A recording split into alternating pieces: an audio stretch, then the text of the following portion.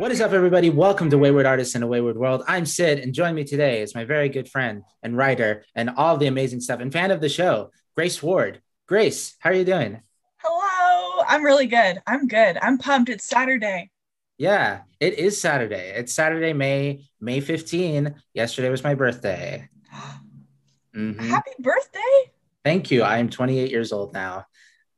Death is coming a lot, It's a lot quick. it's rolling. It's coming. Close to dirty 30. Yeah, at least, like I'm very confident a little bit about turning 30 and it being like, okay, I might be older now, but I'm not old, like I'm not on the brink of death. 30, I feel like from what I've been told is the new 20. Yeah, I say this all the time. I can't wait to be 30. Like I think I am built to be a 30-year-old. Like I am ready. I'm ready to be 30. The 20s, I don't like them. I'm not rolling with it. I want to be 30 so bad and just have like my dog and my wine and Yeah. The 20s are so weird because like you start off like you're 18 years old and like we've had a lot of like 17 going on 18-year-olds on the show, and it's just like, legally speaking, like you are an adult, but like it's also weird because you're still like a child, like you're yeah. still like a baby. Like it's not like coddling them and like, doing all this like weird stuff, like, what you do with a child, but it's weird looking at like these 18, 19-year olds and then going in your 20s and it's all super awkward. It's still very awkward. You don't really know what's going on. I feel like, and maybe that's not the truth for a lot of 30-year-olds, but like I feel Mhm. like 30-year-olds maybe like, they got it, like at least they have like 10 years of like awkwardness down the line and they're ready for like maybe another 10 years of different kind of awkwardness. I don't know. Yeah, yeah. Well, I'm 20, but I skipped a year of college and then I graduated high school early. So I'm a senior in college, but I'm 20 and Oh I wow. turned 21 in August and all my friends are like turning 22. And so I have this weird complex where I just feel like I am 21. Like I just think I am. Like and even sometimes I'll be like in the wine section at stores and I'll be like, "Oh yeah, I'll get a bottle of wine." And then I'm like, you are not, that's not legal. Like you Yeah. can't do that. And I tell this to my friends, they're like, everybody feels like that when they're 20, about to be 21. Like everyone feels like they should be 21. I'm like, no, I felt this way for like a year and a half. Like I just am, but Yeah. I'm not. I Yeah. know time is the same for me as everyone else, but it feels like it's not correct. No, I feel that. I mean, like in a weird sense, like even as a kid, like 13 years old, I've always like a lot of trauma and everything going on in my life, like not to get into it, but like when I was 13, I felt like I was an adult, I felt like I was Yeah. older. Like maybe that's like what trauma does to you, but like I've always felt older, even though I was like, probably like around the same age. Like, and I skipped a few grades too, mostly because of like personal stuff as well. So like when I was in college, my freshman year, the kids who were seniors that were my age were leaving. Like they were already gone. So I'm like, I should be going with you guys. I feel like Yeah. I feel like I should be on your level, but like that's not the case. And it hasn't really been the case like that for a long time. So I've always, I think I connect well with younger people because I've always been around younger people, Mhm. like I just feel like I'm with you in my brain, Yeah. in a This weird is way. your age group. We're a team. Yeah, it in a weird way. Yeah, that's my age group. I've always hung out with like younger people. I love um, it. It's yeah, good. It worked out well. I think so. I graduated college, so that's the important part. Yeah, that's the thing. I have a countdown on my phone. It's 217 days till they let me be free and I Yeah. can go on. Where do you this is a good segue into like who you are, what you do, and how do we know each other. So Who the tell heck us, I Grace. am. Yeah, basically. I go to Boise State. So I live in Boise, Idaho as Mhm. of right now, for now. Probably not permanently, but yeah, I go to Boise State. I'm studying theater there. I'm a writer, primarily a screenwriter these days, but I do a lot of playwriting, musical theater writing, and theater Swiss Army knifery. I was a stage manager and a lighting designer and a sound designer for like Hmm. the first half of college. I was a designer, and an electrician.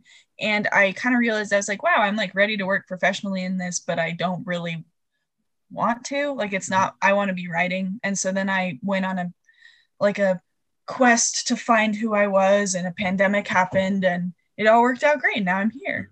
But Yeah. Well, that's good. I mean, like, um, what made you want to be a screenwriter? Like, was it influenced by the pandemic? no, I've always been a writer. I've always written. I was writing movies and plays. Like my first year of high school, I did an extra credit project for my AP World History class where he was like, just make something. And so I wrote like a 70-page play about the Blitz. And I was like, here, there's my extra credit. He's like, you wrote a play. Like, why? I was like, I don't know. I just wanted to. And I was doing some screenwriting. I was doing a lot of film acting before the pandemic. And so I kind of realized that I was always unhappy on film sets because I felt like the dialogue wasn't very good. And so as an actor, I was like, I'm bored. Not the films were great and the people I worked with were great, but I was like, I feel like this could be better. I feel like I could do this. And so then when theaters all closed, it was kind of the natural segue. And that's when I wrote my first feature screenplay was the first week of the pandemic. I just stayed in this room and wrote and wrote and wrote. Wow. That's amazing. I mean, like, I feel um I love I like writing. Granted, I don't really consider myself like a playwright or like a natural writer, but like I wrote a grant, like my when I wrote my grant for like this playwright form that I was going to do, it Mm-hmm. was very fulfilling. Like like going, it was very fulfilling to like to figure out like where I've come from and what led me to like where I am right now. And the way we met kind of was like through NTI, actually, even though Mm-hmm. I never went to NTI, but I got accepted into the program. And I really appreciate writing that, like the essays that they give you Yeah. for like admission. Like I just poured out like why I like doing art. And it really helped like not categorize, but like sort out why I do art. Mm-hmm. You know, in like this Yeah. weird way. Like it helped develop like my sense of artistic style. It helped develop like why I think the arts are important. Whereas like I feel like if you talk to me, I don't know, on a like a random day, like before that whole essay thing, it was just would have been like, I just like it. It's really cool. Yeah. You know. Yeah. It's important to know why. I feel like so many people like you. I don't know. You if you're doing art and you don't know why, like you have a why, you've got to figure out what it is.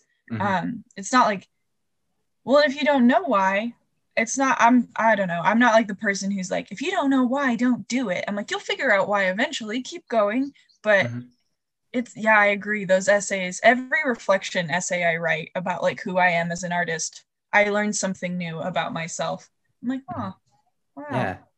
And speaking of the National Theater Institute, you were in the National Theater Institute as well. I was. You were there when friend of the show, Kayla Fontana, was there. I love her. I have her. I showed this to Sid. I have her on my wall above my desk and next to my desk. I have Polaroids of Yeah. Kayla Fontana. I love Yeah. her. Yeah. That's amazing. Kayla's amazing. Like not to go too deep into Kayla right now, because this show's about you. But Let's talk about Kayla, dude. I love Kayla. no, it's just like I just remember meeting her and just like I knew she was in like the same kind of pickle I was artistically, like Hmm. early, like around that age, like I was in my like 20 years old, like when I did started doing theater, like I had no experience in theater prior and or any exposure to theater. So here I was seeing this like gal who um was pretty much like, you know, like got fucked over by like her whatever, like the college that she was supposed to go to. And it was just like, I know how to help her. Like, or at least I know how to guide her into like Yeah. what like and you know, I didn't think she would take any of it to heart, honestly. You know how people when you give them your opinion, it's like, all right, man, thank you so much for the help. put it in a box. We'll think about it later. Write it down, put it on a sticky note. Yeah, like when I told her like, hey, you should apply to NTI because I think this is kind of what you need right now. And I didn't think she would actually do it. But she did. I was like, oh wow. And she's like she's giving me like her essays, like, hey, what do you think about this essay? And the fact that I was like critiquing her essays like a professor really made me realize just how much I liked doing that, and just Mm-hmm. being like, yo, they're like, like her original essays were just like, oh, like you're not really talking about yourself. You're just talking about the technique, which is like, that's not what they're looking for here, especially in a program like this. I was like, and I explained that to her and she took all that advice. And like, when I look at my notes, I'm like, boom, this is exactly what my professors would tell me. I'm like, damn, look at how smart I am, big brain. You know what I mean? That's I'll never forget the moment I met Kayla because I had flown a red eye from, I flew Boise to Phoenix. I'd never flown alone before. I flew Boise to Phoenix and then I hung out with my grandparents in Phoenix for a day. And I told Sid this in the before we started recording. I was in a pretty um manipulative relationship. And so I was a mess. Like I cried and cried and cried and cried. I was like terrified to leave this boyfriend because this boyfriend had made it pretty clear that like me being far away was not okay. And I was like, I'm going anyway. I got in to the National Theater Institute. Here I go. And Yeah. so I'd flown this red eye flight, Phoenix to Philly. Then I took a flight to Connecticut and then I took an Uber and I was all alone. I'd never been to the East Coast before. And I showed up on the campus with my suitcase. All of my stuff was in one suitcase. I was like, here we go. And Kayla was on this balcony and she was with our friend Eric and our friend Jane and they were talking. And I was like, hello from the parking lot. And they were like, hello. And I was like, who are you? And they were like, oh, I'm this. And Kayla's like, I'm Kayla. I was like, where are you from? And she's like, I'm from Spokane. And I was like, oh, I'm from Boise. Those are like, that's my That's side good. of the That's close. country. Mm-hmm. We're close. And then Kayla just is light, like as a human. Like she brings so much light and also like I'm doing like this hand thing Mm-hmm. because she like her grip on everything she does is so powerful. Like she's so powerful and Mm-hmm. also so chaotic and like beautiful. And I hope she at some point can read every word I write. I want to hear Kayla Fontana read because she's brilliant. No, yeah, like I agree. Like I definitely saw something in her. But like it was just like one of those things where I'm just like I would give this advice to anybody. But like Mm-hmm. the fact that she like kind of took it in and like was actually listening to it, it was like it meant a lot. And it meant a lot to her. Like she always tells me that. I mean, for listeners of the show, you can listen to Kayla Fontana's episode of the podcast. She was on it and she was thankful for me. And I was like, not on my show. You being nice to me, like Oh. saying that on my show. How dare you? You know. Um, but going back to NTI, the way we met, I got accepted into NTI, and I don't know how I found you, honestly. Like maybe I was like super stalkery. I was just like, is there anyone like going to NTI this year that like maybe I should follow? I'm like, hey, we both got into NTI, let's be friends, type of thing. And I think maybe like, yeah, your profile might have popped up or something. And it was just Yeah, like, no, I think I was the one being stalkery because I was like looking for people who'd like because NTI does a weird thing where they don't tell you who else is in your class. Like up until the like I did not know a single name of anyone in my class until like I met them at NTI. You don't know who your roommate's going to be. It's just like, well, go. And so I was being stalkery and I think you hashtagged NTI and you'd made a post about it and I was like, follow. yeah, I think that's how it started. And like we connected a little bit there, but then we kind of let off because I decided not to go to NTI. Mhm. Originally, it was because of like some sort of like artistic, like, discovery of myself, all blah, blah, blah, But then the pandemic happened. I was just like, it was just because of the pandemic, honestly. Like it just happened. It happened to Mhm. have happened. Like I'm honestly, I don't know how you feel about being at NTI during the pandemic, but in retrospect, I'm really grateful I didn't go. Like spending all Yeah. that money, like especially as somebody who I don't really like this online platform of like theater too much. Mm-hmm. Like it's more personal. Like it's not like, oh yeah, like this should never exist. Like I'm one of those people that are like, you should definitely stream plays like in the future, even after the pandemic. But it was just not for me. And so I'm grateful that I didn't actually end up going and spending all this money. So I don't know how you felt. Like, how did you feel about being at NTI during a pandemic? I wouldn't have traded it for anything. Like it was like 50 days we got together. I'm so glad I got them because they were so important for me as a human. Because like I said earlier, like it was scary, and it was maybe this. I have a lot of PTSD, but it was one of the scarier things I'd done that was my choice. Like it was one of the first times I'd ever done something that terrified me intentionally. Oh And yeah. I like walked into it knowing that I was unhappy in my life in Boise and knowing that I needed a change. And in those 50 days, I got what I needed. Hmm. But once we moved to, it was heartbreak. It was so hard moving. Like the first place I felt like I fit and I felt like I brought myself and myself fit, like to be ripped away from that. I have the utmost respect for the entirety of the staff at NTI, but like we were given like 48 hours to be off campus. And it was like Mm, that that's company meeting where they told us we were going home. I mean, that it hurt so bad. Like sitting with 33 people I loved, and being like, okay, buy your ticket home, and just like crying with that. Like it was a lot. And then it wasn't like, okay, now you're all getting on your bus and you're going home. It was like people all booked their own flights, so it was one by one. We all would say goodbye to people, and yeah. Kayla and I actually took the same shuttle to the airport. And so Kayla was the last person I said goodbye to. And I gave her a scrunchie of Uh, mine. And I said, like, give this back to me when you see me again. Which I don't remember doing, but that makes my heart warm. yeah. But it was, and then once we were on Zoom, it was just hard. It was just like, it felt like I was doing this with my skill. I was like going up and up and up the whole time I was there. And then once we moved to Zoom, I was just fighting to keep my skill level at what it was. And Hmm. I really had to accept, like, this is a really traumatic global event and you're not Yeah. at your best right now. And you just need to Yeah. be okay with that. Yeah.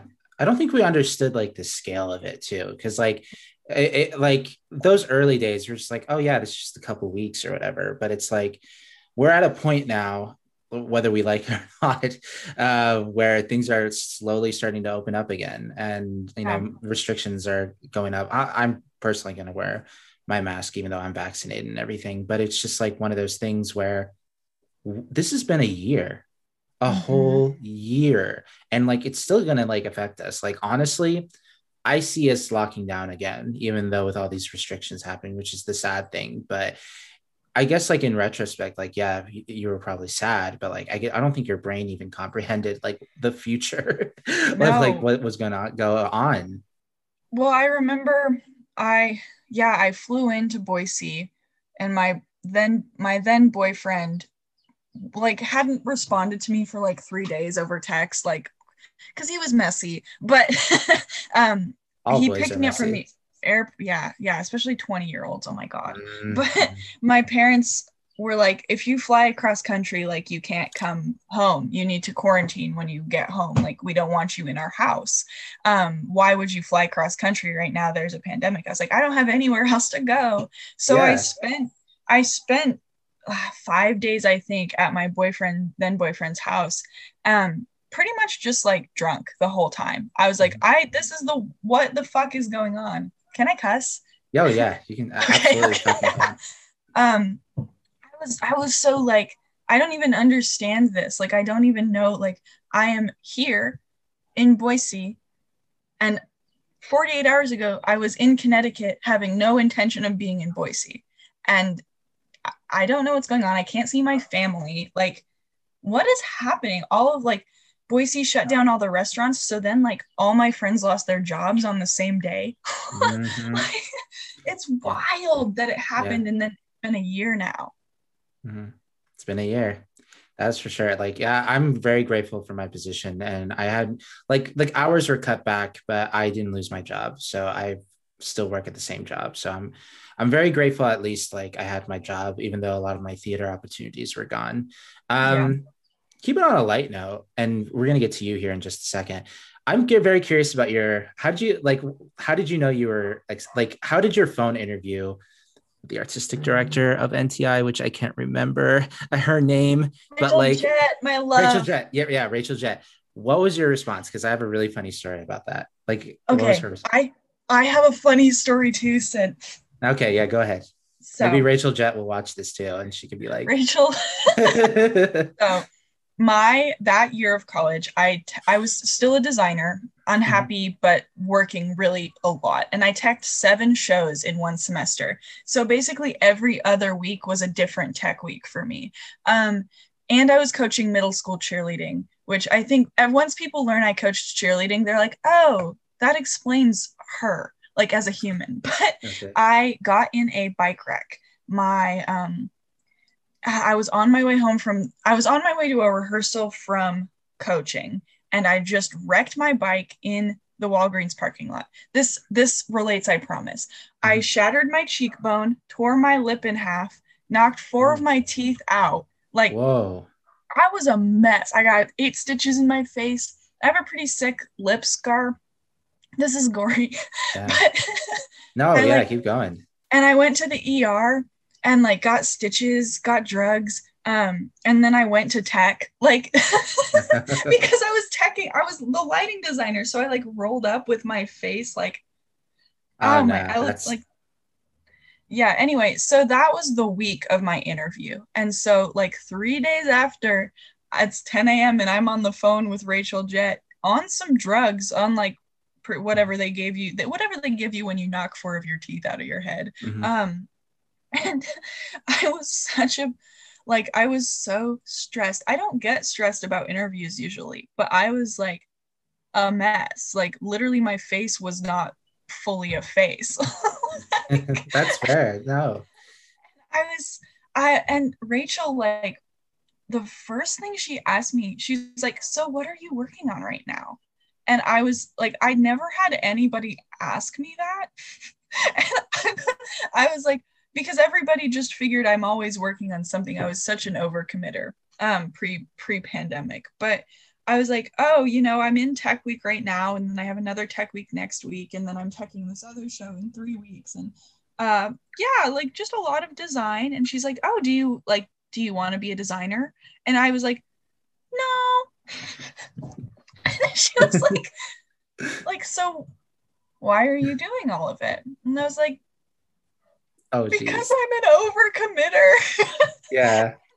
And then she went on to talk. She's like, okay, so what's your dream project? And those 2 questions, like they were questions I felt like none of my professors at Boise State had ever cared to ask me. Like, do you Mhm. want to do this? And what is your dream project? And I'm Romani American. My dad's side of the family is from Hungary, but they're Romani. And they, I've always wanted to rewrite The Hunchback of Notre Dame, as from Esmeralda's point of view, because Esmeralda is really important to me as a young Romani girl, but also it's a horrible depiction of a culture. No, yeah, that's So fair. that's what I told her. I was like, yeah, I want to rewrite Hunchback and do like a bootleg Hunchback from Esmeralda's point of view. And like, that's what I want to do. And Rachel, instead of being like, you're going to do a bootleg Hunchback, she was like, you must do that. And that's when I Oh. was like, oh, they've got me. I want this. I want this so bad. Like, Mhm. I want to Yeah. go somewhere where I'm encouraged to rip off the Hunchback. Yeah. Yeah. So So that's my interview. Tell me yeah. yours. Similar questions that Rachel was asked me, but like I I'm very detailed. So Mm-hmm. I know exactly what I want to do. Like, and I will find every single way to do it, no matter what. Like I do a play in a bar, I will fucking find a way to do it. And I did it. I did a play Mm-hmm. in a bar. Like it was a 10-minute play and I produced it and directed it and I cast it and everything. And like worked with Patty Tully. Shout out to Patty for giving us the space for free. And she was like, "What are you currently working on right now?" I was like, "Oh, I was the assistant director for It's a Wonderful Life, and I I don't know if I mentioned that I had my own theater company, like theater troupe, that I Mhm. founded, but like I think that's what I told her, like that I was working on right now. And she's like, "What is your dream project?" And then I went into detail because like I had several ideas, and she wasn't basically like she didn't tell me like, "Oh, you must," or like any like the artistically thing like that. I just went Mhm. into detail about this one project that I had. Jordan Tannehill, shout out to Jordan, who I really want Ooh, on the show. Jordan. Yeah, Jordan, you know Jordan Tannehill. No, I just wanted to give a Okay, shout out. he wrote Theater for the Unimpressed. One of my favorite people. He didn't want to be on the show, but he respectfully declined. But I really, really, really want him on the show really bad. Anyway, he has a series of plays, series of one act plays. Essentially, like they're queer stories, and Mhm. I wanted to adapt those plays. And I don't remember what the pitch was because like I was very passionate about the idea back then, but life happens and new Mhm. ideas came. I didn't even mention like at the time I wasn't even thinking about the grant that I applied for to do the theater for youth thing that I was doing. Mhm. And she basically she gave my acceptance letter on the phone. Like she was like, "We look forward to seeing you thrive at NTI." And I was like, in my brain, I was like, "Oh, thank you. Yeah, that's great. Thank you so much for the interview." And then I hung up the phone and I was like, "Wait a minute. Did I just get accepted?" And I was like, no, like I was like, no, wait, hold up, stop. Like, let's wait for the actual letter. So I'm waiting for the actual letter, even though in my brain I'm like, I'm accepted, right? Like the artistic director of NTI said, "We look forward to seeing you thrive at NTI." And I'm just like, that has to mean something. Like, right? I was like, it's Yeah. crazy. But the Yeah, fact that she said that the fact that she said that, like, that's I don't know. It was always a big ego booster for me. Like as that someone who, is that is so lovely though. Like that is so what a wonderful experience. yeah, the interview was so easy because I'm just very good at like again, I'm tooting my own horn here, but I'm very good at like thinking of I think too much. Like it's the Jesuit education. Like I blame the Jesuits for the self-reflection. Like if anything that Gonzaga taught me was self-reflection for It'll do everything. it. Right? I got my acceptance email. I'd had a weird phone call with the financial aid people where they're like, Mhm. "Okay, so we need to figure out how you're going to pay for it." But I hadn't been gotten an acceptance yet, but I was like, "Okay, but I'm having detailed conversations about my scholarships right now." Like, Yeah, I but didn't I get those. I like you and Kayla got them, but I think I was pretty much like honest with them. I'm like, "Hey, I don't know how I'm gonna pay for this," you know. So any scholarship, shout out to Lin Manuel Miranda for like the Brown People scholarship that he has. You know, like I got that one. You know what I mean? Like, love Lin, but I had so many. Like I was eligible for a lot of scholarships, and it would have been like if I had my full time job when I was doing NTI, I would have been much more comfortable paying mhm, for it. But life yeah, happens. I was able to get yeah, I was able to get quite a bit of it paid for, and then I was able to finagle my Boise State financial aid to pay for what was left. But I Yeah. do like that's the one downside of the pandemic semester is I was like, wow, I'm still paying for this and I'm doing this on Zoom and I feel lame about it. But like Yeah. I wouldn't trade it for the world.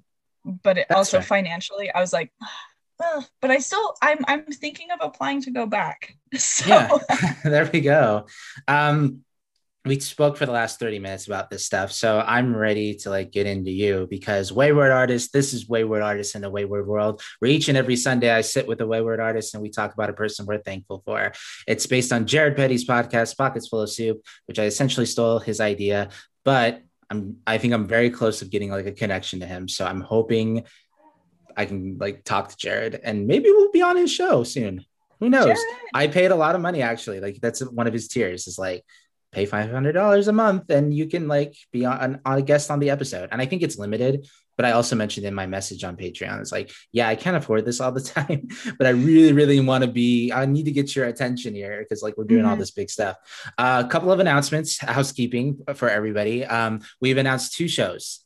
By the time this episode comes out, they have already been announced. But the first episode, the first new spin-off show for Wayward Artists in the Wayward World is we're going to do an analysis of every single episode of the Book of Boba Fett in the fall when it comes out.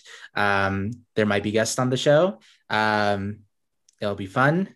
Yeah. Do you want to be on the show? Like, do you want to be Yes. yeah, we can. Yeah. Are you a Star Wars Yeah. fan? Yeah. And Okay, I love let's TV. let's talk later because there's a couple people who are very interested.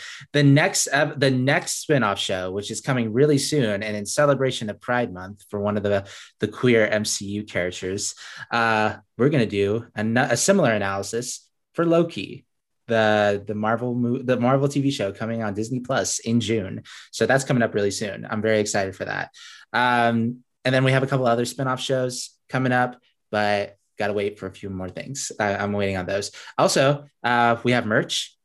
Go to our merch store. I don't have a direct link, but if you go to waywardworldpodcast.com, you'll be able to like go to our merch store, buy a shirt. Like that would be fun. Like a couple of people bought shirts. I'm not wearing my Wayward Artist shirt, but like it's super cool. It's just the logo of the show. And then, oh yeah, make sure. Oh, that's right. We're on YouTube now. This episode is going to go live on YouTube the same day as like the audio versions are. So that's going to be really exciting to have that. Like people get to see people's faces like Grace right here or this way. I don't know. And to see me respond to all the announcements as if they're just for me. I'm like, oh yeah, I'll buy merch. Yeah. Yeah. I mean, another thing about merch for you, specifically Miss Guess, which we'll get into later. But Grace, I'm going to ask the question that I ask each and every person on this show. Tell me someone you're thankful for. Today, I am thankful for my mom and my dad. Mm-hmm. Mom and dad. We usually have like either it's mom, either it's dad, but not a lot of both, like, so like, I'm very excited about that because parents are cool, especially like good parents, which, like I've had a lot of like issues with parents, but I love my mom and stuff. So tell me a little bit about your parents and who they are. Yeah, my mom and my dad, Allie and Travis, and I often refer to them for first name for like comedy effect, but then people are like, who are you? Is that like your stepdad? I'm like, no, it's just Trav. Like, it's just my dad. But they are musicians, and my parents, they were in a rock band until my younger brother Guthrie was born. So for the first 10 years of my life, my parents were rock musicians, and now they do like folk rock acoustic. And they are great musicians. My mom is also a science teacher. They're great people. They're like loving, giving people. And they taught me to like always pick your art. Like never let anybody tell you you need to be a lawyer instead. My parents were like, of course, pick your art. It's part of who you are. And they're also just the model of kindness. Like, I don't know. I have so many stories. I hope I get to tell some Allie and Travis stories because they're go so ahead. wild. They're wild. Tell every one of them. I want to hear it. Here's my okay. I'll start with a story. For, this is okay. So my name is Grace Ward. My middle name for most of my life I've thought was Elaine.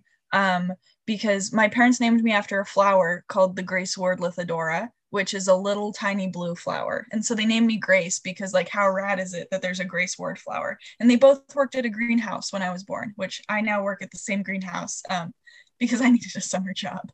But they named me Grace Ward. They wanted me to have an E middle name so I could be Gracie if I wanted to. So I'm literally Grace E. But I was looking at my passport a few months ago and I was like, hey, why does it say my first name is Grace Elaine? Like Elaine's my middle name. And then I was looking at my driver's license and I was like, why does it say my first name is Grace Elaine? And then I was looking at my debit card and one of my debit cards says Grace E, middle initial Ward. One of them says Grace Elaine Ward.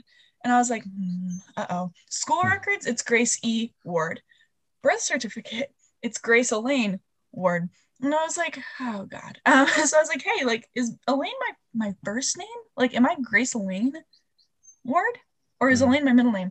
And they were like, well, it's, and they gave me two different answers. And I was like, Allie and Travis, like, what's my name?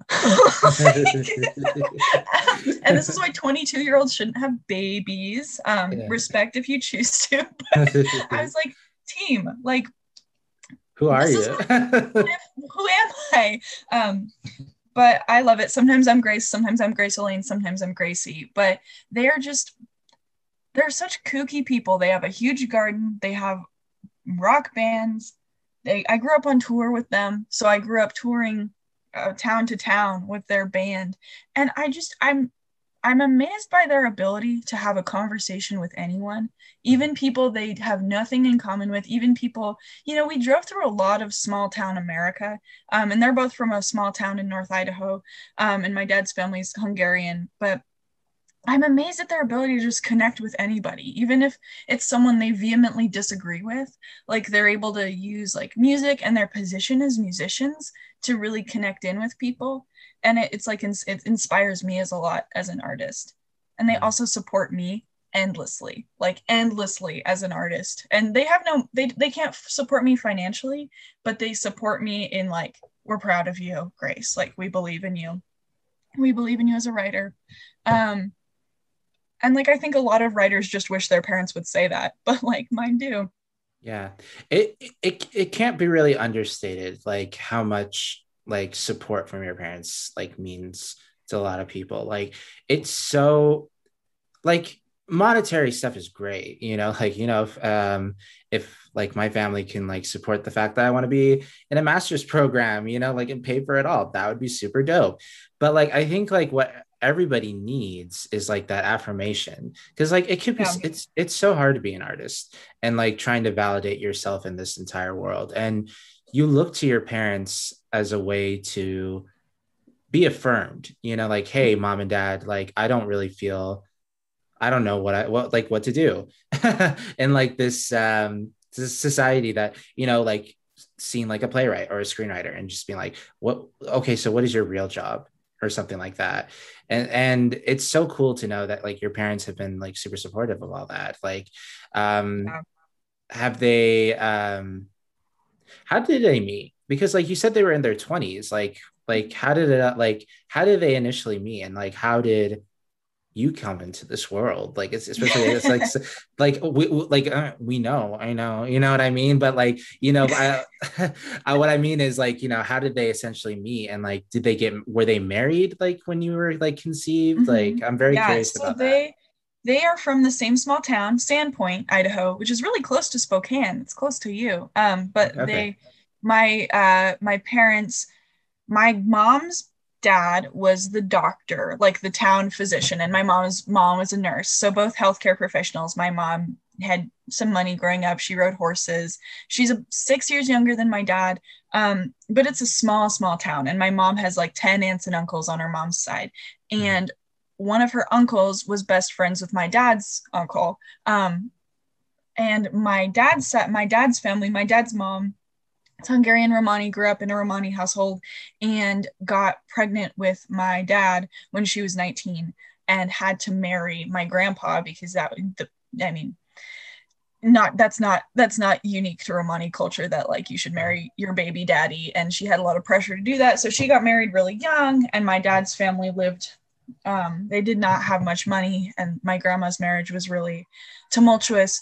But so it was kind of just my grandma and my dad. And so my parents had very different upbringings in the same small town. And my grandpa, like my mom's dad, remembers when my dad's dad died, like remembers my dad's dad like going into the hospital when he passed away. Like it's weird how much crossover there was in their lives.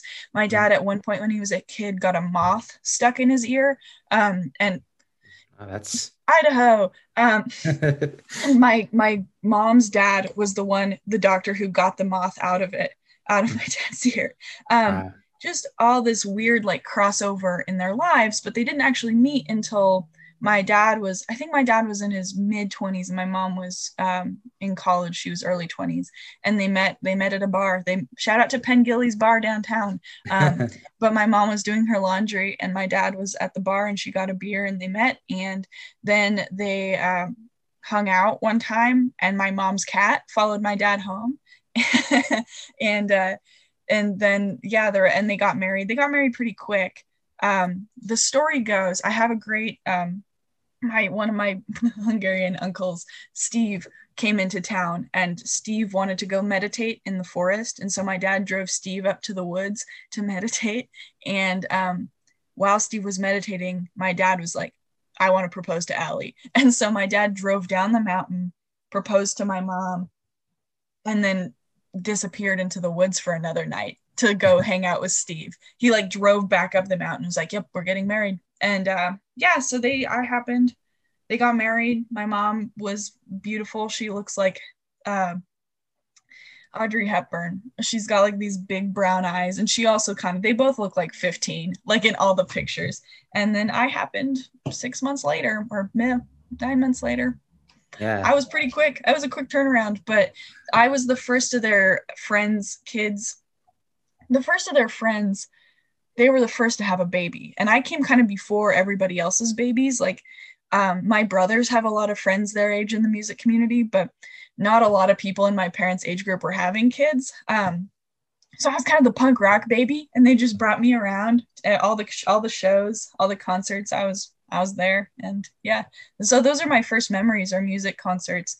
My 9th birthday, my parents got a gig opening for Nico Case, and they were like, Gracie, can we have your birthday party at the Nico Case concert? I was like 9. I was like, sure. And so that's what we did. Like weird first memories. Yeah, I dream of becoming like the weird queer dad, like, and just like, I don't know, like not necessarily taking my kid to a drag show, which is like the most stereotypical queer thing I could do, but like I just like, I'm really excited to be a father one day and just like show him all this weird stuff that I like know and do, like having this podcast. Like my potential like children are going to see this and just be like, oh, our dad our dad did this. Like our dad is on TV. Like I was an extra on TV and stuff like that. Like you can see me pretty, like I'm on Netflix actually. So it's like, yeah, I can like do that. Like I was an extra, so like but like my extra role was pretty prominent, and you can actually like see me. So I think like stuff like that is so cool, especially it sounds like your parents are really cool. The one thing I'm like really interested about is your Romani culture. I don't think I've ever met any Romani people before. Yeah, well, like, there's not. Yeah, besides like obviously, hearing like, the G slur and like what that represents and stuff like that. But like I'm very curious to know about like how culture was affected in your parents' relationship, especially since I come from culture too. Yeah, well, yeah. So my dad's grandparents were Holocaust refugees because in Romani it's called the Parashmos. Holocaust is the word assigned to it afterwards by Western people, but for Yiddish it's the Shoah, and for Romani it's Parashmos. But they were Parashmos immigrants. They came. My great grandfather, I think, he was in Terezin concentration camp, and then he escaped. And he was like protesting, and then he got stabbed he was called a war criminal. I had an uncle who was they were in Bohemia, which was a country, and all of them were conscripted into the military. And so one of my uncles like broke his sergeant's legs and like escaped. And then they were kind of on the run through Europe. Romani people have been persecuted forever, for a long time, so there's not good documentation, but we think they went through France and then got to Chicago. And my dad's grandma Eva was left in France because she had pneumonia. She was a little baby, and so then when she was 10 in the late 40s, she came over alone as a 10-year-old girl in Chicago and found her family in Chicago. And And then I had a couple uncles who played in brass bands in Chicago and were big band players. And then they tried their luck farming up in North Dakota and then eventually landed in Idaho. Um, and so my grandma was raised, she was born in America, but she was raised in a very secluded home where it might as well have been Eastern Europe because of how distanced they were from the rest of the world. And then my dad is a part of that generation of people who are 80s Holocaust refugees. It's kind of a weird phenomenon of generational trauma where then my grandma tried to raise my dad as not Romani as possible to keep him sheltered from all of that trauma. And then when my generation came about, we're kind of at a point of new acceptance of the culture and acceptance of the history. And yeah, some of my family is more Hungarian than others. Some of them are more Romani than others, but it's kind of because of the trauma on Romani culture, it is really hard to be like, oh, you're half Romani or you're a quarter Romani. It's not about blood. And, you know, in the persecution of Romani people, it wasn't ever about like, how Romani are you? It's like, this is your culture, get out of Europe. And so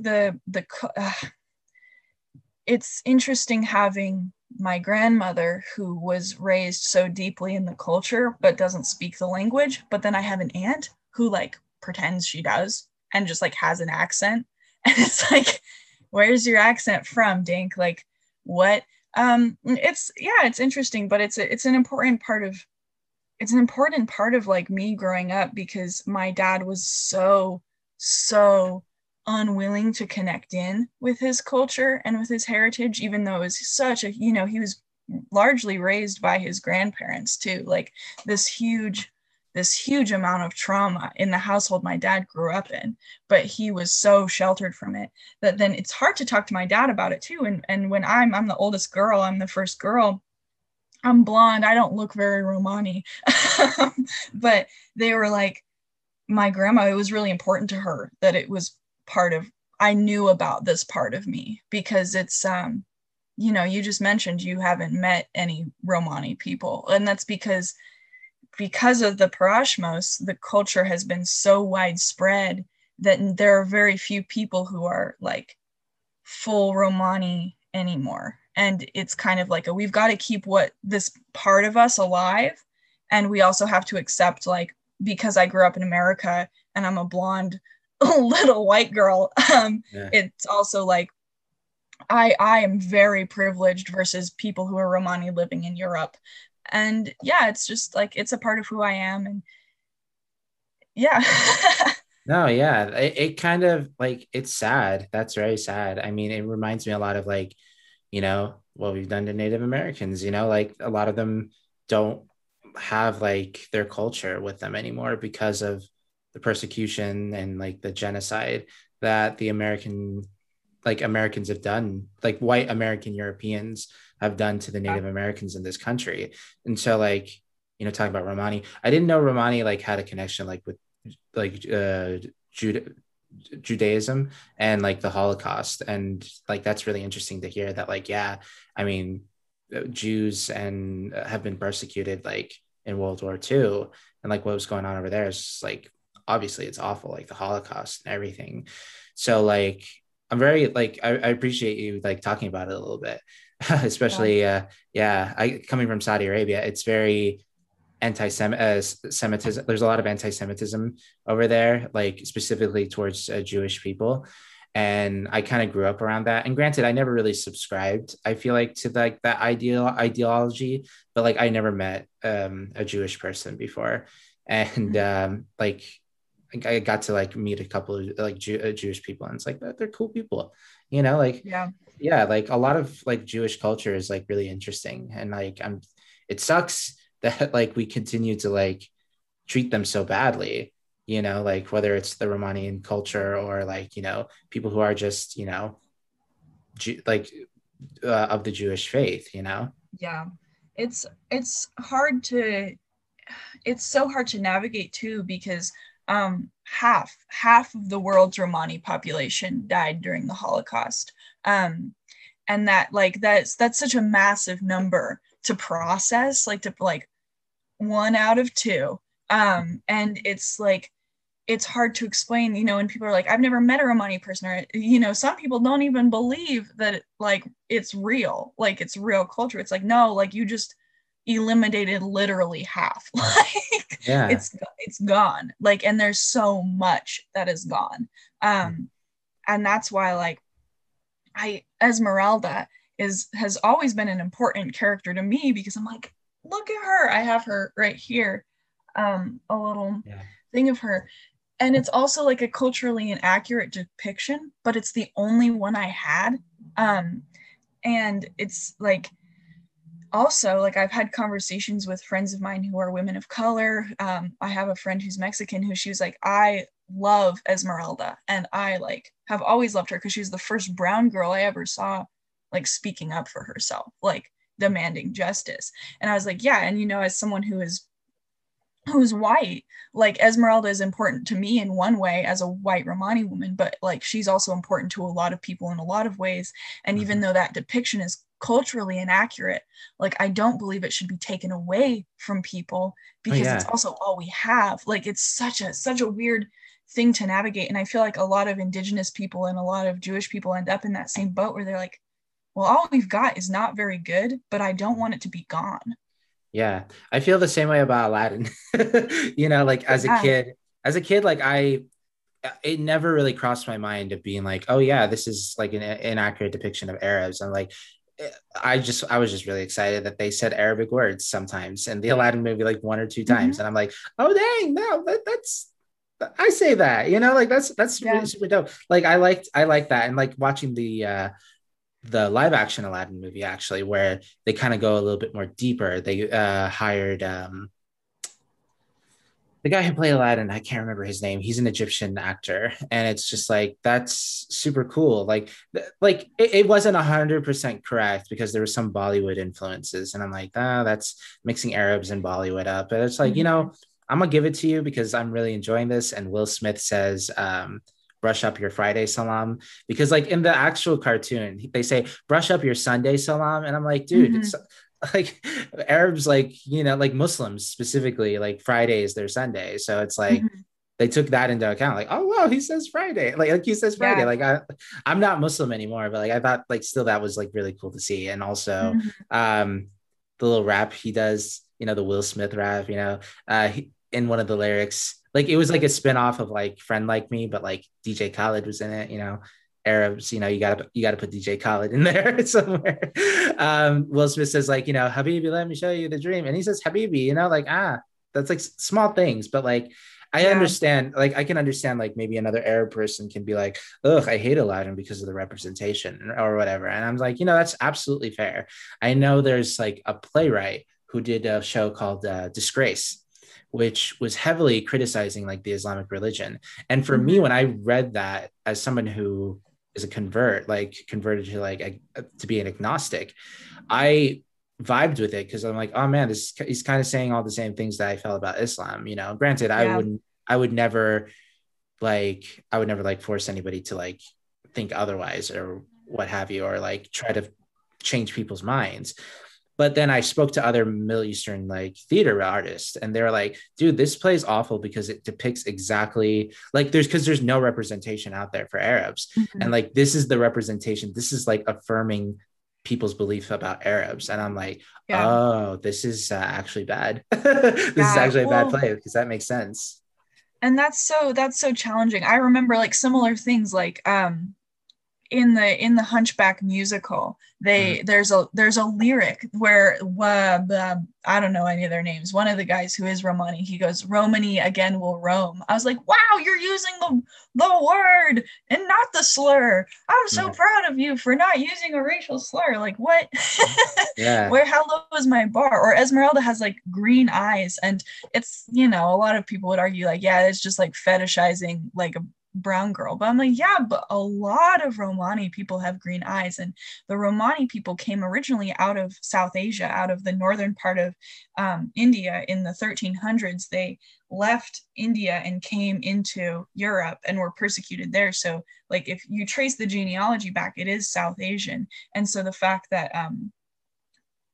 like Esmeralda is so brown and just like the shape of her face, like that's important to the, but also like the bars on the floor and they like use, and like all anyone who's not Esmeralda but is Romani is like a caricature, and it's like the bars on the floor.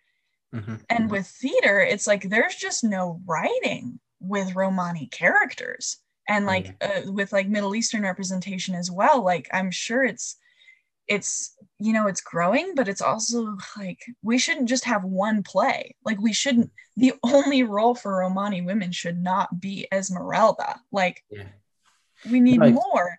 exactly. I mean, like I've always wanted to do an interpretation of Mother Courage using um, people of color, like specifically Arabs, because like I feel like a lot of what Mother Courage experiences is similar to like what's going on in the Middle East right now, especially with like Palestine and like what's going on over there, and like something like Palestine has been going on for years. And I think it would be cool to kind of explore the characters from that perspective.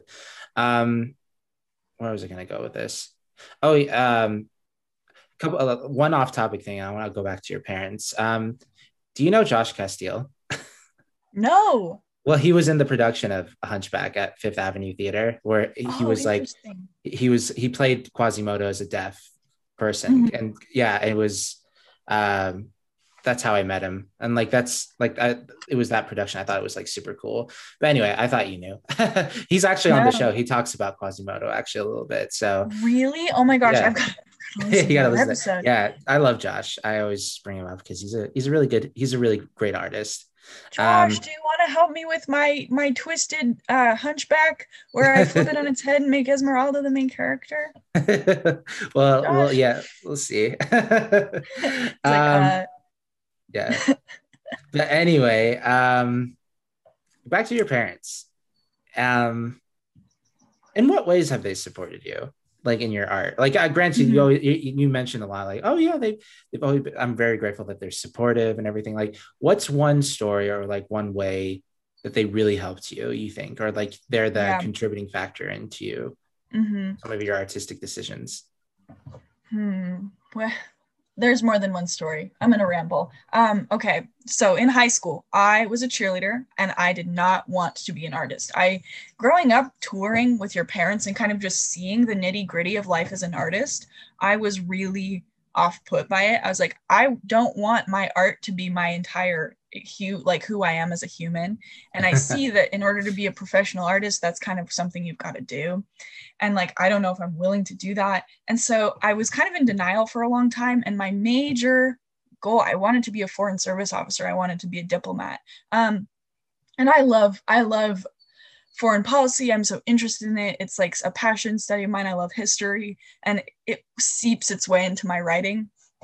But when I was a senior in high school, I didn't apply to my scarf. I didn't apply to any colleges. I just applied to the State Department program called NISLI, which is a National Security Language Initiative. And so it was, and I got in. I got the full ride scholarship to go study in India, and it was kind of foreign service prep. And then my grandpa got really sick, and I was a senior in high school. I was not applied to any schools. I was pretty dead set on this foreign policy route, and I was like, I can't do it. Like I can't in my right mind move to India when my grandpa has like 6 months to live.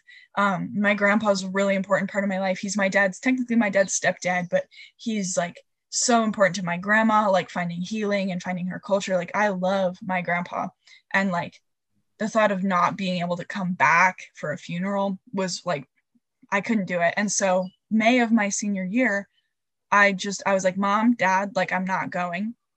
I don't know what I'm going to do. I'm going to apply to Boise State because I know I'll get in. It's my only option. And then I turned down my spot, and I felt like I was making the most stupid decision ever. And my parents were like, Gracie, we believe in you. Like, we know you're going to be okay. Like, you are strong. You are going to figure it out. And so then this summer proceeded, and um I got super sick. I had this. I'm really glad I didn't move to India because I got a full bronchial infection. And then I ended up being in a toxic relationships are like a theme for me, but I had a really fucked experience with a person at a party, and I was not in a trauma place to heal and to move to India. And so by the time I was starting college, I was a hot mess. And my parents were like, move into the dorms, study whatever you want. You've got this. We believe in you. And they just really were like, we believe that you've got this. And I was like, I don't got this. Like, I am having panic attacks every day. I can't sleep. I have nightmares. I'm sick. I am like a mess. And they were like, just go. Like, we know, like, you are going to fly. You just need to leave the nest. And so I was like, okay. So I moved into the dorms. I met my best friend whose name is Marissa. And when Marissa says when she met me, she was like, oh, this girl's dropping out. Like, this girl is not staying in college. Like, she's a nightmare. And I was a hot mess of a human for my first 2 weeks of college. And my dad and I started getting lunch every Thursday. We went to this Basque restaurant we love, and we got lunch and we'd talk. And that was like, they were like, you can't come home, you can't quit. Like, and I mean, my family lives in Boise, so I just I was literally like 5 blocks away, but they encouraged me. And I was studying anthropology and I hated it. And I was like, why do I hate this? Like, I thought this is what I wanted, was to be a like study this stuff. And my roommate Marissa was like, you did theater in high school, like take a theater class with me. She was a theater major. And I was like, okay. So I took a class called play analysis, and I changed my major halfway through the semester. And I was like, I'm doing this, I'm doing theater. And my parents were like, we know, like, we figured you would. You just needed to find it again. And I did. And I spent like 8 months of that year just finding it again. And my parents never stopped believing that I would. And then I was home for Christmas, and they were like, Gracie, like, we figured you were going to study theater. They're like, we're glad you didn't move to India because you would have just realized you wanted to do theater there. And then that spring of my freshman year, I got everything aligned so I could skip a year of college. And I was like, here I go. Like, I am doing this. I've got to fix my scarf. That's okay. Do whatever. But I was like, I am doing this. I'm going to college for theater. And then the rest is history. My parents also, mental health wise, have been the biggest support I could ever have asked for, because they never stopped believing in me. And a lot of people have that experience where they have to like admit to their parents that they're studying arts. And I never had that moment. Like, my parents were just like, yeah, go for it. Like, this is what you want to do.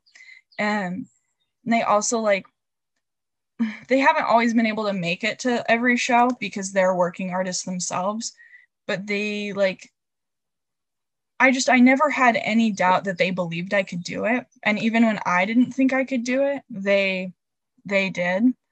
And that, like, it's incredible how powerful that is. And then this last spring, I ended a toxic relationship. My mental health tanked. I finally like had to start coming to terms and doing like real trauma work with just some of the more traumatic parts of my life. And I, was living at home with my parents, and I just like, I didn't write for like 3 months. I didn't touch any writing. And my parents never fucking stopped being like, you're a writer, Gracie. Like, you are a writer. You're going to write beautiful stories and you've got this. And I don't know like what compelled them to not give up on me, except for maybe they know I'm just as stubborn as they are and that I'd get back on my feet eventually. But yeah, actually yesterday, I found out that one of my plays that I wrote in quarantine, that's about my grandma, we're going to be producing it at the Minnesota Fringe Festival in August. And my parents were both there. I was sitting in the living room when I found out, and they gave me like a group hug. Like, I was like a little kid. They like hugged me in, and it was like dad on one side, mom on the other. And they're like, we're so proud of you. And I was like, God, thanks for not giving up on me, team. They're lovely. Even when they annoy the hell out of me, they're lovely. Like, it's like I mentioned before, like, you can't really like you can underestimate like the importance of like parent support. And like specifically when like it's something that's like hard for people to wrap their heads around. Maybe like, do you think maybe the fact that they were artists themselves and like they continue to do art, like, do you think maybe there was some sympathy there for you? Yeah, yeah. Well, and my dad lost his dad when he was 17. My dad's dad passed away, and my dad's dad was a complicated man, and an abusive man, but it was still hard for my dad to lose his father. And so when my dad was my age, he talks a lot about how he was a wreck mentally and wished someone had supported him. And then eventually my dad found music, and now it's part of who he is. But it's really profound when I like walk through Boise, because Boise is a big city. It's growing so fast these days. But when I'm walking through downtown, like I run into people on the street who I've known my whole life. People who are professional artists. My parents just raised me around professional artists my whole childhood. Those were the people, those were my babysitters, were like painters and writers, and like it really felt like I was raised by this team of artists who believed in me. And my parents, knowing that it's hard being a 20-year-old artist, like, yeah, there is like a sympathy. And there's also like my mom, one day I had a really rough day, and she and I were sitting on my bed, and she was like, Gracie, like you are like the pinnacle of resilience. She's like, I'm so proud of you for not ever giving up on yourself. She's like, because how are you going to write about other people if you give up on yourself? And I was like, I don't believe you. Like in the moment, I wasn't ready to hear that. I didn't feel very resilient, but that's what resilience is. When you don't feel strong when you're being strong. But yeah, I think it's like it's powerful to have someone who just really tells you like, I'm proud of you. I believe in you. You've got this. And I strive to be that for other people who are not my children. Like, because I don't think it's unique to my parents being my parents. I think my parents do that for everyone in their life. I think they are like, you've got to support your friends. You've got to support your friends' art. You've got to support your friends as humans. You've got, you show up for people. Because if you show up for life, life will show up for you. And yeah, Yeah. this is just me gushing about my No, no, I think happy, no, it's happy beautiful. childhood. No, like it's beautiful. I mean, not to trauma dump on everybody right now, but like I've been struggling like as an artist, like especially like in theater, like a career that I think like that I don't think like for sure like I've been doing for the last 5 years. I mean, the last 2 years I haven't really done anything because mostly pandemic, but also like even the year leading up to the pandemic, it was just like, oh yeah, I haven't directed a show since 2019. Like I haven't actually directed a show since 2019. And it was like, I identified as a director, but I haven't done a single thing as a director. And like, it's hard, especially like there are times where I feel like the people like my support team feel very distant. And like that's fair. That's like understandable. Like they're busy, they're going through their own thing, but it's just like I just I feel like I'm in a place and therapy helps, like talking to somebody, maybe like, yeah, maybe my therapist isn't an artist, but like, he's a professional. He can like help me like dissect everything. It's just like, Mm-hmm.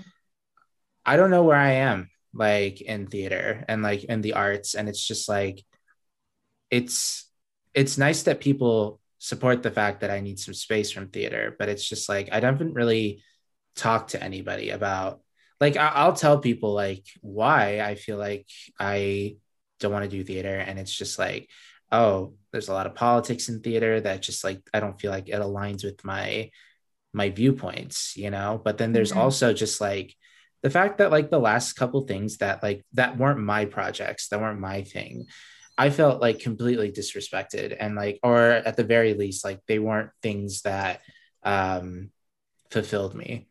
Like they Yeah. weren't doing anything for me. Like if I look at my acting resume, I'm just like, these roles suck. Like every single role I've ever had as an actor is awful, except for one role, which Psycho Beach Party. Shout out to Jerry Shario. That was a really fun time, and that was a pretty prominent role. I had my first stage kiss in that show, with a guy. You know, it's like first, like not only first. I'm sorry that she came out as trans just recently, but very awkward waters. But at the time, it was like first kiss ever. Mhm. um, but yeah, like I look at my resume, I'm like, all of these roles just suck, you know, like, and I was gonna be in a show, like I was gonna be in the last days of Judas Iscariot in like one of the Mhm. most prominent roles I ever was gonna ever have. And I don't think like I would ever have an opportunity to play, you know, one of the main characters in this show. And it was gonna be produced by a director that I really admire. And like I still go to her for like advice and respect. And it was like it was gonna be a good time. Then the pandemic took it away. And it's just like, oh man, I don't think I'll ever get a role like this again. It's just like I've been wallowing in my own thing, and I just it's I wish I had I wish I like had more support. Or I wish I like reached out to more people. And that's what's great about this podcast. It's like I get to talk to artists about this stuff. It's like I know Yeah. like all y'all, like even you, like you've been going through your same like um path of like just trying to figure this whole crazy world out. I mean, Yeah. it's it's nice when we have like extremely supportive people, like no matter what, like, and or help us show us the way, you know, like Yeah. it, it's hard navigating life. And honestly, I struggle a lot with theater too because I didn't grow up in the theater. I grew up in rock. And I didn't like I grew up I don't always understand. I think theater has a producer's problem, and I don't always understand how you can make art that is telling the story of humans if you don't make a safe space for humans. And I don't understand, like, I feel like we have like a toxic lack of vulnerability in our industry, and we don't like allow ourselves to be imperfect. I'm directing a show right now, and I had one-on-ones with each actor just so I could ask. I was like, tell me what is in your ideal rehearsal process. What does that look like? Tell me what it looks like. Tell me what makes a rehearsal process work for you. It's like with sex, when you're like, what's good for you? Like, what do you like? Like, rehearsals are like sex. Great. Yeah. It's but also like, what makes a rehearsal process toxic for you? And the actors are all like, nobody's ever asked me that before. I'm like, what? But your whole job is rehearsing. Like, your whole job is this. Why would we not want to make it a safe space for you? Mhm. And I pivot between, I'm like, burn the industry down. We need all of this to be better. And also being like, I don't have the energy to make this better. Like, this is broken. And my poor parents, because I talk to them, I'm like, this industry's fucked. It's messy and I'm mad at it and I don't understand it. And like, I worked on actually a 3-part narrative podcast this last fall, and I was the only woman on the writers team, and I was executive producing along with 2 men. I won't name names, but it was a rough time because I felt just like I was like, this is why we don't have women in writers' rooms, is because you bring them in to be your woman, and then you're like, yeah, do the girl stuff, write the girl stuff, write the women. I'm like, I'm not here to write the women, I'm here to write the story. And like like just feeling trampled on, and it's like, what am I doing? Like, this is not working for me. And it's hard when you love a craft to also be like, this is not working. um and so I under that tumultuous relationship with theater is so, it's, yeah, I feel like a lot of people are experiencing that right now, and we need other artists to lift us up. But also it's important to have other artists who are like, this is what I believe our industry should be. And because I like, we can't do it alone, like we need one another and our parents. Yeah. No, exactly. I mean, like, it's like going through what I'm going through right now. It's just like, you know, there's not a lot of queer Arabs in this space. And I'm just like, Mhm. I feel like I do have all this experience and like these awards and like, you know, Rachel Jett believed in me, you know, like it's like I feel like this like responsibility to like still be in this space. You know what I mean? Mhm. Like and granted, like I feel I think of theater like a bad breakup. You know, like it's right now it's like super toxic and we need our space, you know, but like I think I want to go back, but like who knows? Like this podcasting and online content has been fun to do. Like it's been very Mhm. fulfilling because I'm creating that, and like the episodes have been meaningful to a lot of people, and they've been meaningful to me. So I'm just like, what if this was like it? What if somehow I get viral and I become a YouTuber or like Yeah. one day or something crazy like that? But it's also just like I feel like I want to still be in theater in some capacity and be somebody that other Arab people can look at and just be like, oh wow, he did it. You know, like he's out there. He's very proud of like who he Mhm. is and stuff like that. Especially like coming from a background of not being like really proud and like being very conflicted about who I am. And a lot of it like was just my experience as a child and not having a very strong support system at the time. Um, so I'm really like, I know you said like, oh yeah, my perfect childhood and stuff like that. I'm sure there was hardships in your life, but like it's very nice to hear that. I love hearing like how parents are doing well for their children, like, you know, and what they're doing, and like the stuff that like, you know, that like makes me happy. Like, oh yeah, maybe this kid's life isn't going to be like, at least the family side like has their back. You know what I Yeah. mean? Like it doesn't feel like they're not being like thrown into the ocean or like Mhm. thrown into like the bull pit or something like that without any like, or the arena, or I don't know what the analogy is, like, you know, being like, you know, thrown into it without any like support. Yeah. It's like it's very it makes me feel hopeful. You I know. yeah, and it also I hate method acting. And here's my analogy for why. It's like I don't believe that all the best art comes out of trauma, and I don't believe that that should be our expectation. And it's Mm-hmm. like when COVID happened and we were all flying home, people were I had so many people tell me they're like, but think how much good writing you're gonna get out of this. I was like, I don't want to write about it. Like Yeah, it's like traumatic.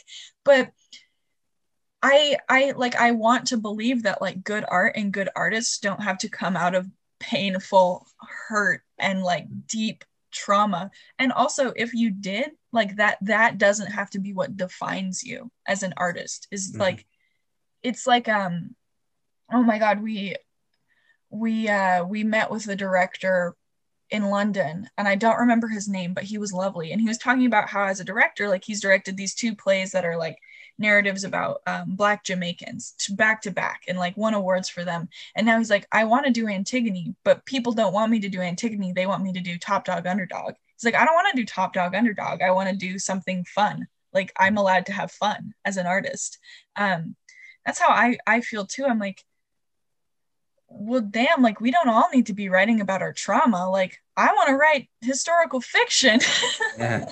Yeah. Not because I feel a tangent going on. So, like, I'll only say like just a couple things and I'll have you respond too. But I absolutely agree. That was actually a question that my professor, Leslie Stimulus, I love her forever, amazing person. She asked us that. And, like, you know, like, does the best art come from trauma? And I was not like it was, I don't remember what my answer was at the time, but like my answer now to that question would be no, it doesn't like have to be. I mean, like my truth, by the way, my dogs are barking. This microphone picks up a lot of things, so you might have heard like a bunch of stuff. Sorry guys, we're gonna invest into more equipment, but anyway, like my response to that, like, yeah, like my life was like there was a lot of trauma in my life and I want to talk about that. And, you know, like I like doing fun stuff too, but I feel like theater has been an outlet for me to like be able to talk about those things. But when I approach like the kids I mentor, like the older ones who want to inspire people, like who want to like talk about like these issues and stuff like that, I'm like, but like, you know, inspiration specifically. I was like, what does that mean that like you want to inspire people? Like, um, I think like if you put your best work forward, regardless of what you're doing, like even if it's just a dumb play, like a fun dumb play, like people are still going to be inspired by that. So it's just like the fact that you are here to tell like this story, whatever it is, like that's going to inspire people. Like Star Wars Yeah. inspires me, like the Yeah. and Star Wars, like, you know, it's the story about good and evil, like there are like good morals and stuff like that, but like Star Wars is the show that has been with me like since I was a kid. Like it's my safe space. Like that's it has helped me through a lot of things. And it's like, and it's not really like this deep, like traumatic thing. Like it is space, you know, Yeah. R2D2, C3PO. It's just like, it's weird. It's a weird science fiction movie. Like when you look at it, when you think about it, like on Hmm. a surface level, but it's just like, um, I was really trying to enforce in them. It's like, you don't have to be like sad, or Hmm. like, you don't have to talk about like your dark issues to like, just, um, like make good art. Like that's what my playwright form that I was going to do with these kids was about, was finding your artistic voice and talking about things that matter to you. And like, you know, if that the thing that matters to you is to talk about some hard stuff, and like absolutely do that, but like that doesn't have to define you as an artist. Yeah. Yeah, especially in dramatic writing, I think something another when I was doing a lot of acting, I did a television show and I played a pregnant 16-year-old.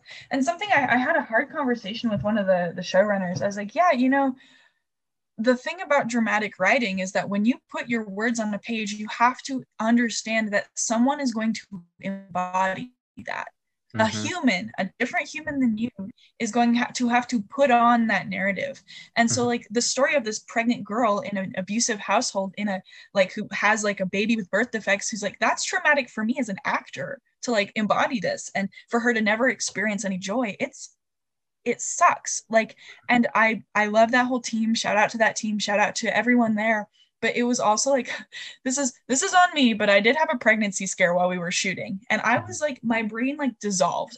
It was so hard to be like actor playing this traumatic moment versus person Grace trying to be a real human. And I did a film where my character had a miscarriage, and it was written by I'm tangenting too. But Yeah. the writer, Jeremy Pope, I adore Jeremy. I love his whole family. I love his wife, Lindsay. It was based on their miscarriage, and we shot at their house, and Lindsay was there, and she was like showing me pictures of their baby who passed away as I'm like sitting there preparing for my scene. It was a hard day of shooting, and it's something that I think when we look at theater, especially when we're writing about trauma, it's like, remember, somebody somebody has to put that on. Somebody has to wear those clothes, and that can be really painful, especially in our industry that's not designed for.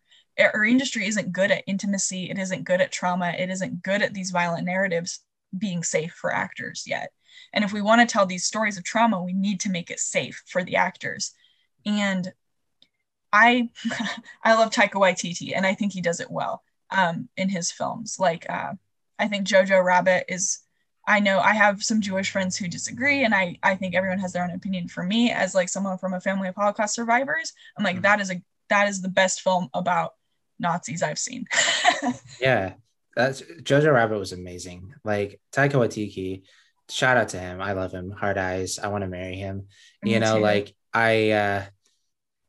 again tangents, but like we're gonna get back to your parents in here for a moment. Like that movie really fucks me up because like Yeah. it's like so happy, and it's about like this Jew, like this Nazi boy, and I'm like, oh man, I shouldn't be really feeling very happy about this Nazi little boy here. Like, but Taika's making me feel things, and then once it gets to that ending where it's just like sad, and it's like, and it's like, oh man, this is awful. Yeah. But anyway, I we're, think we're his gonna. Oh, go ahead. I gotta talk about Taika one more time. Yeah, go ahead. But Yeah, I well, think I love it. Hunt for the Wilder People, all of Taika Waititi's films do that, where they're like talking about traumatic, painful things in a way that I'm like, I don't believe this actor was hurt. I don't believe this actor, like, I am able to process this as someone with trauma. Like, I think that we need more writing like that, that like instills the light into our very dark world. Um, that is all. Taika Waititi, please email me. I'm in love with you.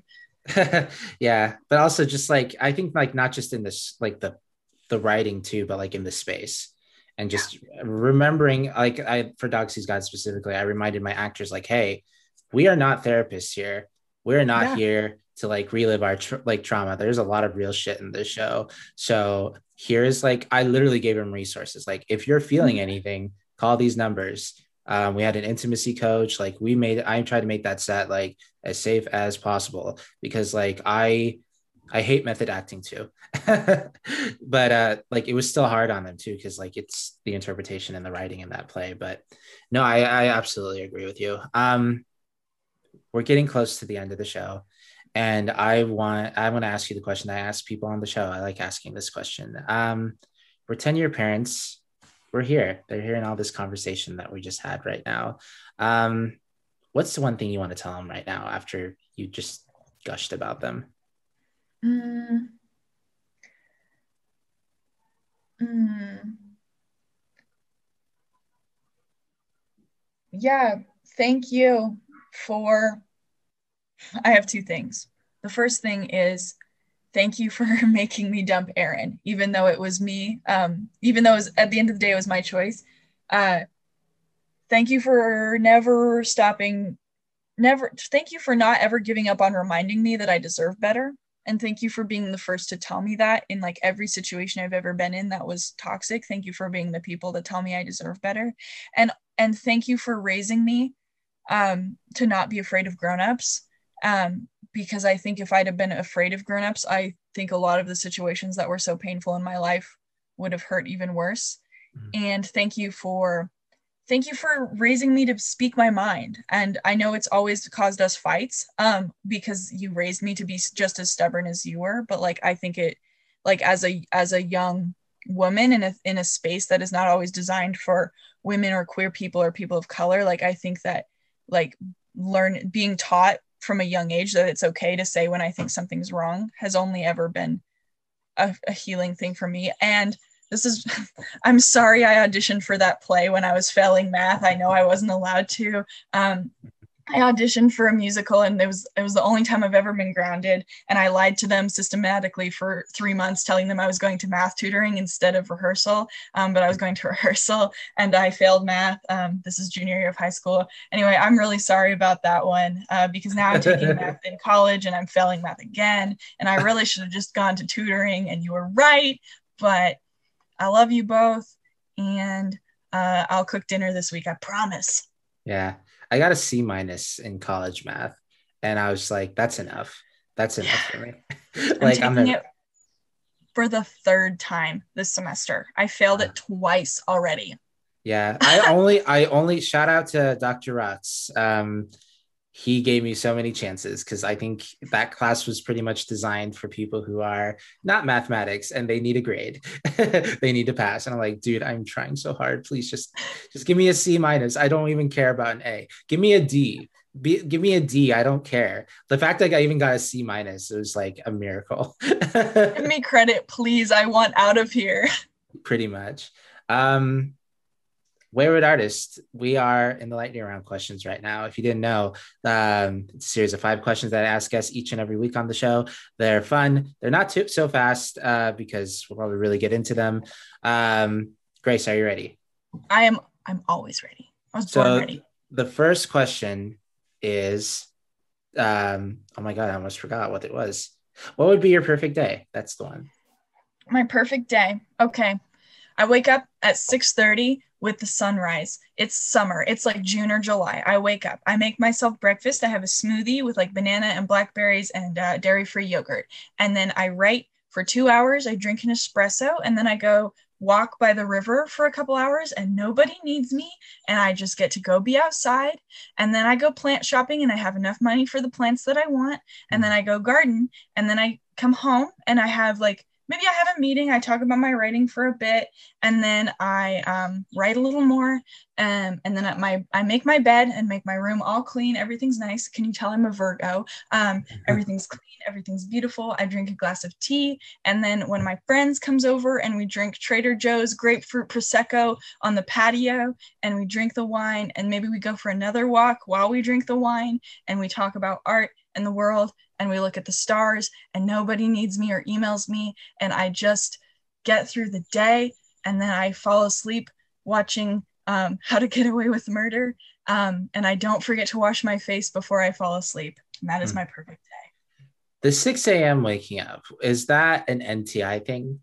Like that was instilled in you, or Maybe, honestly, I just every day is better if I wake up early and I hate it, but I also love it. And I just feel so much better if I wake up early.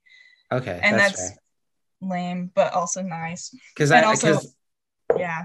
Yeah, because when I had my interview with Rachel, it was 6 a.m. because I had to go to work like in the next hour. That's what I told her, and she's like, "Oh yeah, you would probably work well in NTI for like getting up for our yoga at 6 a.m." I'm like, "Yeah, you're right. I'll see whatever you want." Like that's, yeah. But right now, like, no way I would wake up at 6 a.m. to do anything. When I I was at when I was at NTI, I'd get up at 5 and do my homework because I if I go to bed past 11, I'm a mess the next day. So I would get up at 5. And I yeah. told Rachel that, and she's like, "Great job. That's what I did." Oh my God. Before I get to the next question, I'm very curious about this tattoo that you have. Is that this like is that the snake that like a like it looks like It is. tell me exactly what it is because I know it's a snake eating something. It is from The Little Prince, and it is a snake that ate a Oh it's a yes. snake that ate an elephant. And if you look at it, this is my first tattoo I ever got. I also have the Bacardi logo. That's awkward. I got that at a party. But this one is metaphorical because if you look at the snake with a grown up old person mind, you're gonna see a hat, or maybe the Pizza Oh. Hut logo if you're a frat guy. Hmm. But it's not a hat. You have to look at it with a more creative mind, and the mind of a child sees a Wow. little snake that ate an elephant, and it's a reminder for me to look at it with child brain. And I tested it. My fourth grade students all thought it was a snail. I was like, weird snail, but I'm proud of you. I hate myself now because I thought it was a hat. Yeah, I think I'm that is old a now. better answer than the Pizza Hut logo, which is what people have asked me. Like, what is wrong with you? Oh man. No, but I knew it was a snake because like it's the shape. I remember, like I just couldn't remember. The Little Prince is amazing. Um, but It's, yeah, it's I'm yeah, just I very reread upset. it. I'm just very now like because I'm 28 and I'm like we talked about being old and I'm like oh no, like it's transitioning, it's happening. Like I'm elderly. It's just put okay. me, yeah, put me in a home. It's over. You're not even 30. I know. I'm just kidding. But question number two: what's a song that describes your life right now? Um, mm, mm, what songs? Every song has left my head. Here's the one. Don't Talk Me Down by JoJo. It's like, don't talk me down. And Uh, that I one, Yeah, I'm it's just surprised you brought up JoJo. Like what a throwback. I love that song. And I love not well, I like the lyrics because it's about like I walked out of this bad situation. Don't convince me otherwise. But I would also say All by Myself by Celine Dion, not because of even the lyrics, just because of that key change at the end. Just Mhm. like that is, I feel like I am coming up on a really badass key change in my life. uh, I will ask you about those song choices. Let's say, some podcast host has a playlist of all the songs that fellow guests from from that show picked as the song of wow, all the words are just gone now. Like what essentially I was going to try to say is like if we have a playlist available on Spotify and Apple Mhm. Podcasts of everyone's songs that describes their lives right now, and it's the playlist is called is Wayward Songs for Wayward Artists or Songs for Wayward Artists. I call it multiple things. So I want to ask you, pick one song for the All playlist. by Like, myself. Celine all right, Dion all the way. all by myself by Celine Dion, and you can listen to that on Spotify and Apple Podcast. But wait for the key change because it's the best key change of all time. Question number three: what is your third favorite movie?